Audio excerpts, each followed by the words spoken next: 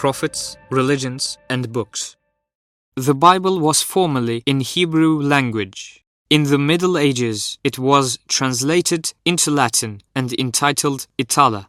When Christianity began to spread, pagans and Jews stood against it, so much so that the Christians had to keep their faith a secret. They worshipped in temples which were built underground, in caves, in mountains, and in other secret places. The Jews, in spite of all their treachery and oppression, could not prevent Christianity from spreading. Saul, a preeminent Jew and one of the greatest enemies of Christianity, pretended to be a Christian assigned by Hadrat Jesus with the task of inviting all nations, except the Jews, to become Christians. See chapter 9 of the Acts of the Apostles in the Bible. He changed his name to Paul. He pretended to be a pious Christian so that he could corrupt Christianity from within. The concept of oneness was replaced by Trinity. Isaism or Jesusism became Christianity. He falsified the Bible.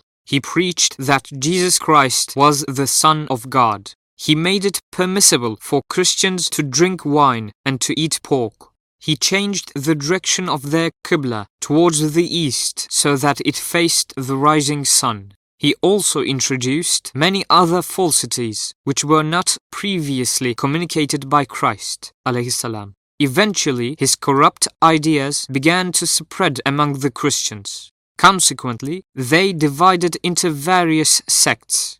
They deviated from the teachings of Isa ﷺ, and in their place they made up silly fables. They made imaginary pictures and statues of Hadrat Isa, Jesus ﷺ. They accepted and adopted the cross as their religious emblem or symbol. They began to worship these statues and the cross. In other words, they reverted to paganism. They considered Hadrat Isa or Jesus ﷺ to be the Son of God. However, the Prophet Jesus had never said such a thing to them. He had only mentioned the Ruh al-Quds, or the supernatural power endowed upon him by Allah Ta'ala. Believing in the divinity of Jesus, who was believed to be the Son of God, and in the Ruh al-Quds, or the Holy Ghost, along with the belief in God, caused them to stray from the belief in the one unchanging Creator, which has been the basis of all the true religions, and to lapse into the ridiculous state of worshipping three deities, called Trinity. After Christianity had become the official religion of various major states, there began the chaotic period of the Middle Ages. The principles of benevolence, compassion, and affection were completely forgotten. In place of them, Christians adopted bigotry, resentment, hatred, enmity, and cruelty. They practiced unimaginable cruelty in the name of Christianity. They tried to destroy all the works of the ancient Greek and Roman civilizations. They became hostile to knowledge and science. They accused such scientists as Galileo, who after reading the books of Islamic scholars realized that the earth is revolving on its axis, of being irreligious, and threatened him by saying that they would kill him if he did not retract his assertion. They accused Jeanne d'Arc, or Joan of Arc, who had been struggling for the freedom of her country, of being a magician. Consequently, they burned her alive. It is written in Qamus al-Alam and Larousse that with the encouragement of Calvin, one of the founders of Protestantism, they burned alive Michel Serve in 1553, who was a Spanish doctor and theologist, and had written a book disapproving Trinity and the divinity of Hadrat Isa, or Jesus Christ ﷺ. By establishing the hair-raising tribunal called the Inquisition, they killed by various means of torture hundreds of thousands of people unjustly, claiming these people to be irreligious in order to obtain their wealth. They ascribed to the clergy the power of redemption, which belongs to Allah Ta'ala only. Consequently, the clergy redeemed people from their sins in return for money. Furthermore, they sold parcels from paradise. As for the popes, who occupied the highest religious rank, they almost dominated the entire world. By excommunicating even kings under various pretexts, they forced kings to come to them and beg for forgiveness. In the year 1077 AD, the German king Henry IV, who came to Canossa seeking forgiveness from Pope Gregory, who had excommunicated him, waited barefooted in front of the Pope's palace day after day in the winter, as the season was. The most vicious criminals were among the popes themselves. One of them, Borgia, poisoned his opponents and their adherents with various poisons and usurped their property. He committed all sorts of abominations. He cohabited with his sister as husband and wife, but he was still deemed a sacred and innocent pope. Preposterous rules were inserted into Christianity, such as no marriage for clergymen, nor divorce for married couples, confession and redemption. In fact, it was deemed a sin to live on earth. The religion of Islam, whose advent had taken place in the 7th century, began to shine like a halo in that darkness. As we will see in the following discourse on Islam, this exalted religion, which is totally based on the most normal, most logical, and most humane principles, easily and immediately gained recognition against reprobated Christianity. It was welcomed with enthusiasm by the wise.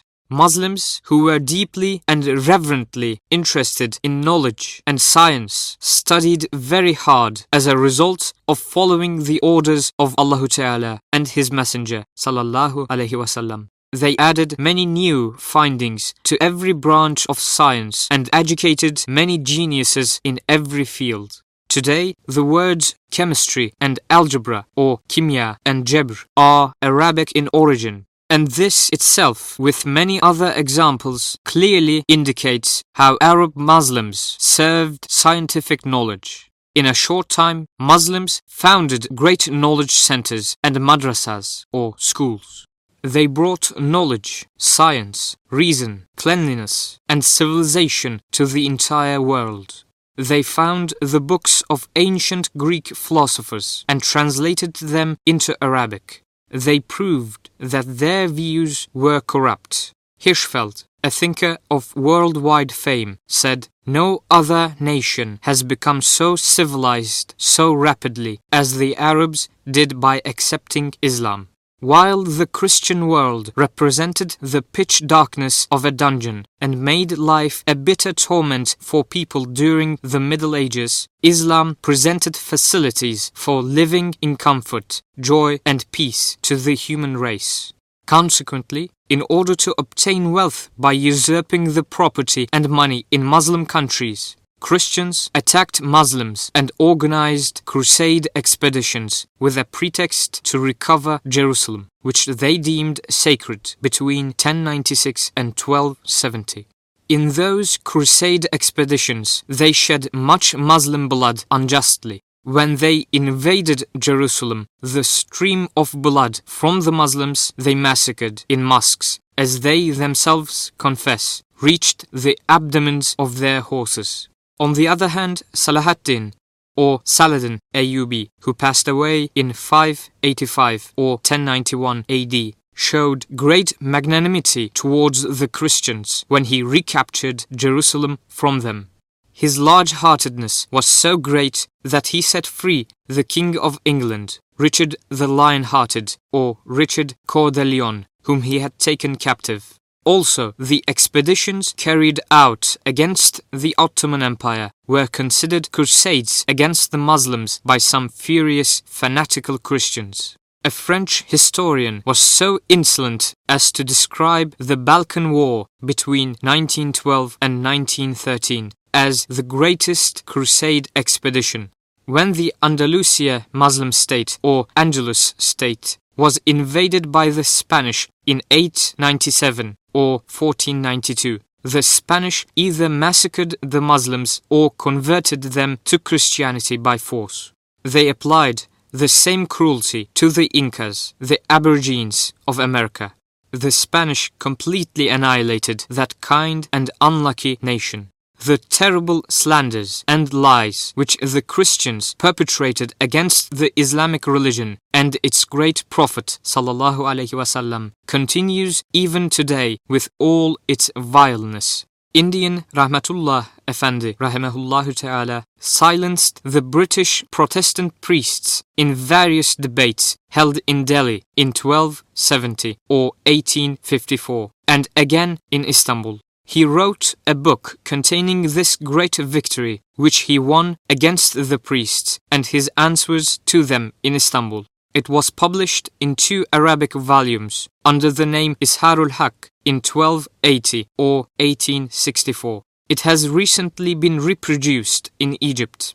The Turkish translation of its first volume was published with the same title in Istanbul, and the Turkish translation of its second volume under the name Ibrazul Haq was published in Bosna in 1293 or 1877. English, French, Gujarati, Urdu, and Persian translations of it were also published. The Arabic book Tuhfatul Arib by Abdullahi Tarjuman, the Persian book Mizan-ul-Mawazin, written by Najaf Ali in Istanbul in 1288 or 1871. The book Ar-Raddul Jamil by Imam Ghazali rahmatullahi alayh, and the book As-Siratul Mustaqim by Ibrahim Fasih Haddari are valuable Islamic books which refute the slanders and lies in the so-called Torah and Bible with many proofs. These books have been published by offset process by Hakikat Kitabevi in Istanbul, Turkey. It is a fact as obvious as the sun that before and after the beginning of his prophethood, Hazrat Muhammad ﷺ never told lies, and that even among his enemies he was well known as Muhammadul Amin or Muhammad the Trustworthy.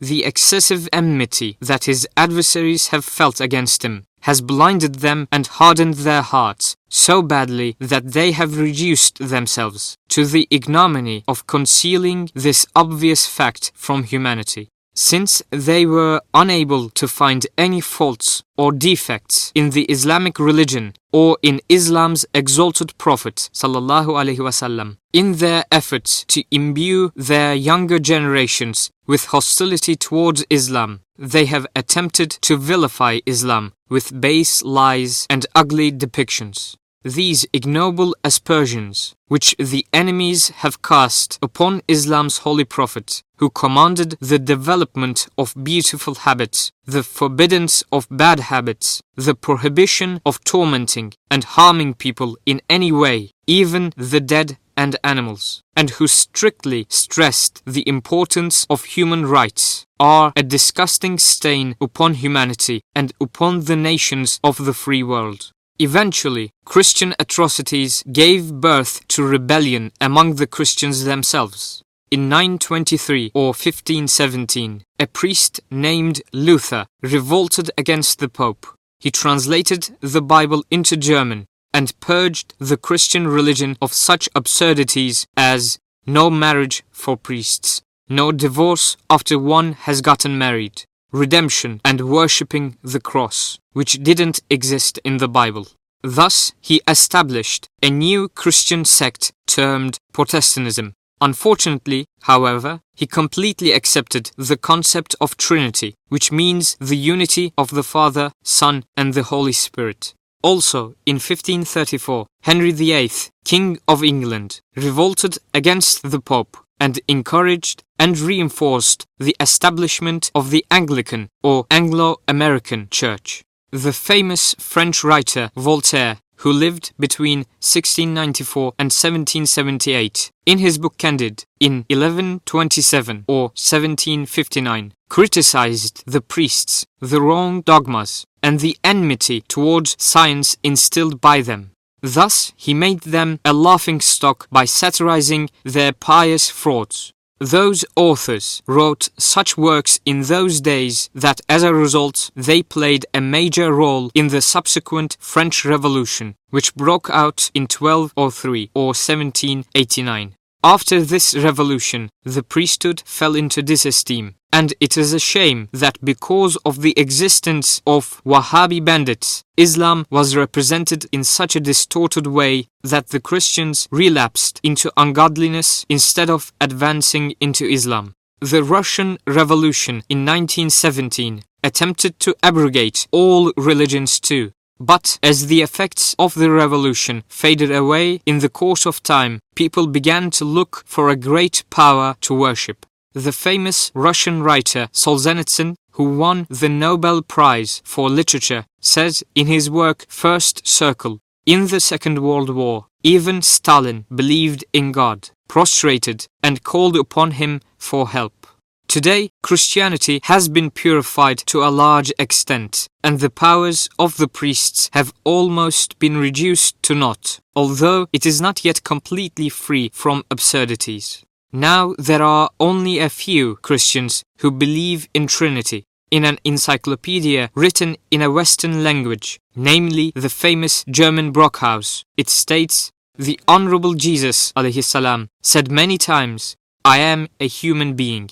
This obviously shows that educated Christians do not accept Jesus as the Son of God anymore. Of such people, the ones who have had the lucky chance to study the Islamic religion, save themselves from aberration, attain Allah Ta'ala's true religion, and thereby obtain His magnanimous blessings. The ones who have not been lucky enough to study Islam, on the other hand, lapse into arrant irreligiousness and become atheists or heretics. The fact that today's Muslim societies no longer nurture great scholars exacerbates this pathetic situation. Men of religion, currently educated, succumb to the misleading activities manipulated by heretical coteries, which in turn prevents them from making progress in their beautiful religion and knowing Islam in due perfection. It is an unquestionable fact that Islam is the sole religion that guides man to the path whereby to attain closeness to Allah Ta'ala, a comfortable and peaceful life in the world, and His forgiveness in the hereafter.